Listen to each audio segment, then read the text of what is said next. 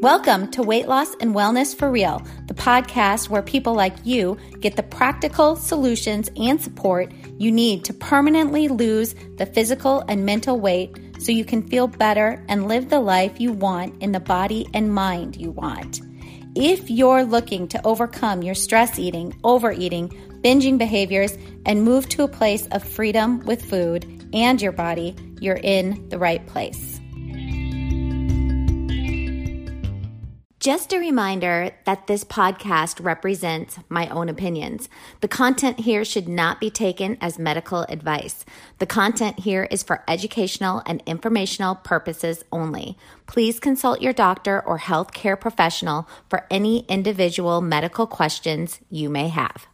Hello, friends, and welcome. I'm glad you're here today, and we are going to talk about the top 3 mistakes that most likely every single one of us have made in our weight loss journey, trying to lose weight, trying to get healthy, trying to keep weight off, trying to stay in maintenance. In my world, I have 3 top mistakes that I have made, that most of my clients make. This is going to be a quick and short episode just to really give you those top 3 things that I believe we make in regards to sustainable weight loss. And through each mistake that I list, I'm going to talk about ways around it and ways that you can kind of combat these mistakes and what you should be doing instead. So the first mistake is probably one you could probably guess if you listen to this podcast a lot, and that is restriction. Now, it's true to lose weight, we need to take in less energy than we are expending, and we can do this through what I like to call guidelines around food and drink.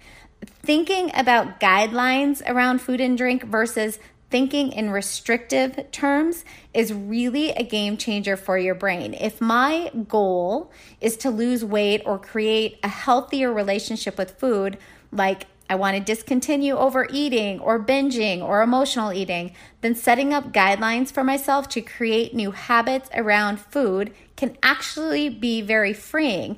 It's that saying, that saying of how discipline actually equals freedom. Discipline can actually create freedom. When I was in my binging restricting days, I can tell you that this is where I actually felt the most confined, the most imprisoned, even during my binging episodes when it was like this, allowing myself this freedom around to eat whatever I wanted and all the things.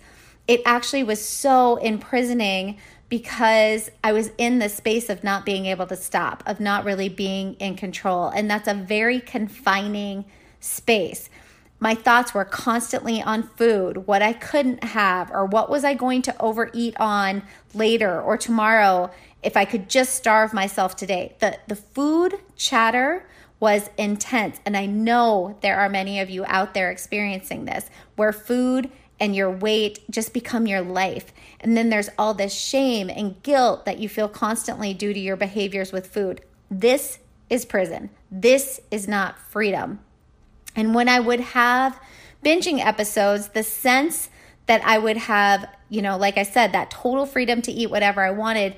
But the truth is, in that moment, there was no freedom in that at all. It was a cyclic prison of urges and feeling that obsessive need to fulfill the urge and then dropping into shame after I overate until I could starve myself again for a few days, right? To try to get rid of that shame, try to make it better, try to be good again until the overeating and binging inevitably would start up again. So, it's just that question of how in any way is this freedom? It's just not. But when I have some guidelines that I practice holding myself to, like I will eat what I want, but only until enough. I'm going to practice stopping at enough. I am not going to I'm not going to eat until I'm over full.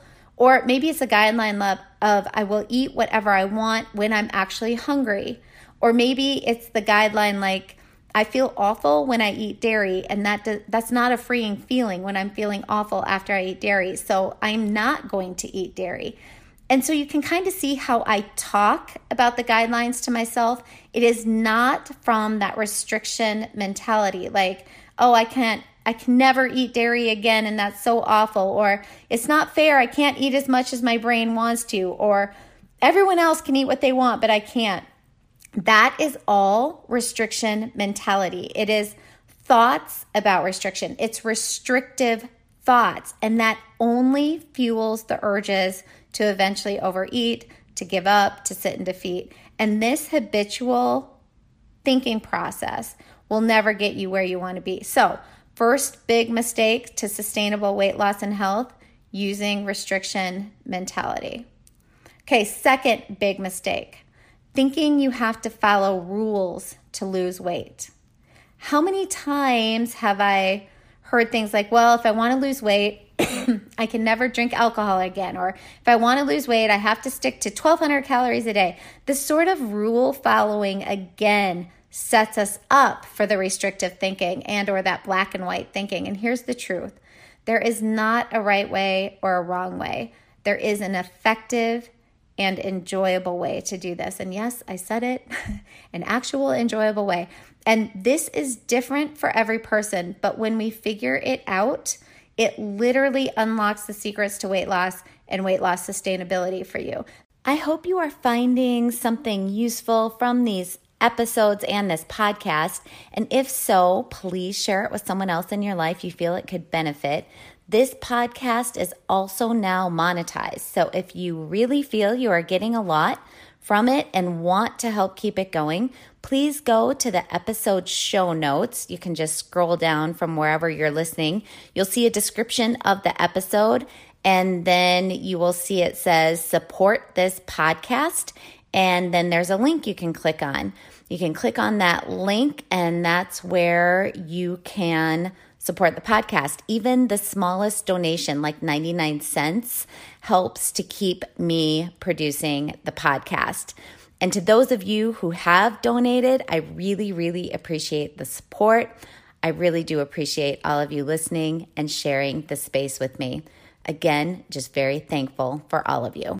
One of the ways I partner with my clients to get them to sustainable weight loss or to health markers, partnering together, we really work to figure out what are the ways of eating and thinking that make the weight loss actually doable and even above and beyond that, enjoyable. So when you figure out a way of eating that allows you to eat foods you enjoy, when you figure out the ways to get your body to regulate your appetite, so when you're not fighting cravings or urges all the time to binge, and you know how to nourish your body with particular foods in a way that promotes this appetite correction, then losing weight or maintaining your weight loss does become actually easy. There is no perfect diet or right way or wrong way. Well, actually, the wrong way would be to be thinking you have to follow rules or you won't be successful. That way of thinking does actually produce self-sabotage and restriction mentality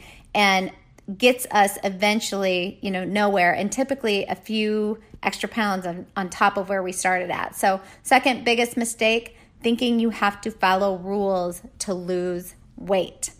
All right, third and final biggest mistake, you think you will lose weight only by changing your behaviors. So if I stay at 1,000 calories a day, I'll lose weight. Or if I run 5 miles every day, I'll lose weight. Or if I, have to stop eating by 6 p.m. Or maybe I'll only eat between noon and 4 p.m. and then I'll lose weight. This is all focused around our behaviors, our actions. And yes, it is true. We need to change our habits and our behaviors to lose weight or gain more positive health markers. But to change our habits, our behaviors, we actually first need to be changing our thoughts and our habit thoughts and our patterns of thinking. Because remember, a thought creates a feeling. That feeling has along with it sensations, chemical cocktails that create sensations in our bodies. And this feeling sensation package drives our behaviors. So if I think things like, I'm such a pig, I just ate all that food, I can't believe I did that, I'm hopeless, I'm so screwed up. Or if I step on the scale and the scale is up by 1 pound or 5 pounds the next day, if I see that number and I'm thinking things like, I'm such a terrible person. I'm so fat. I can't believe I gained this weight. All that thinking does is create feelings of rejection, defeat, disgust, shame, and these feelings lead to behaviors of giving up. And typically, for me, I know personally, as well as many of my clients, typically these feelings lead to overeating even more. And that's to try to momentarily stop us from feeling the hard feelings and the beat down that we're giving ourselves, which then lead to more thoughts of, I can't do this. See, I just ate all that food again. Screw it. I'm a disgusting person, which of course continues the cycle of shame and so on. So the key to really understand that for sustainable long-term weight loss, but also for that healthy, free relationship with food, we need to be doing our thought work above and beyond focusing on just following some behavior protocol around food. Okay, so third biggest mistake, you think you lose weight only by changing your behaviors. We want to be focused on putting energy and time into our thought work first or alongside working on changing our habit behaviors. Okay, I have given you my top 3 mistakes that we make when trying to lose weight and or gain a healthy relationship with food and our bodies. I really hope you will maybe even re-listen to this episode. It's a little bit shorter, so you might have time to replay it to really let these things sink in on where you actually want to be putting your energy and effort into. It is your thinking in order to lose weight and get healthy in a way that is sustainable for life. As always, thank you for listening. I really do appreciate all of you who share this space with me every week. And the best part is when I get to work with one of you one-on-one, or I get an email from you letting me know that you're learning things and really aligning with this podcast. I get more and more of those every week, and I so appreciate them. It just makes me feel like, well, it makes me know, and I always have known this, but there are so many of us who understand each other, who are on this journey together, and it really keeps me in a space of continuing on with producing these episodes to really get the message out there on how we can shift away from all the awful diet mentality we have been programmed with and how to move ourselves into that space of freedom with our food and body relationship. Thanks again for listening, and we will talk soon. Did you know you can find a lot more help from me on my website? Go to heatherheynen.com. Heynen is spelled Heynen, and get in touch with questions on all things I offer, like online courses for overeating, weight loss, goal attainment, and also my coaching and counseling services.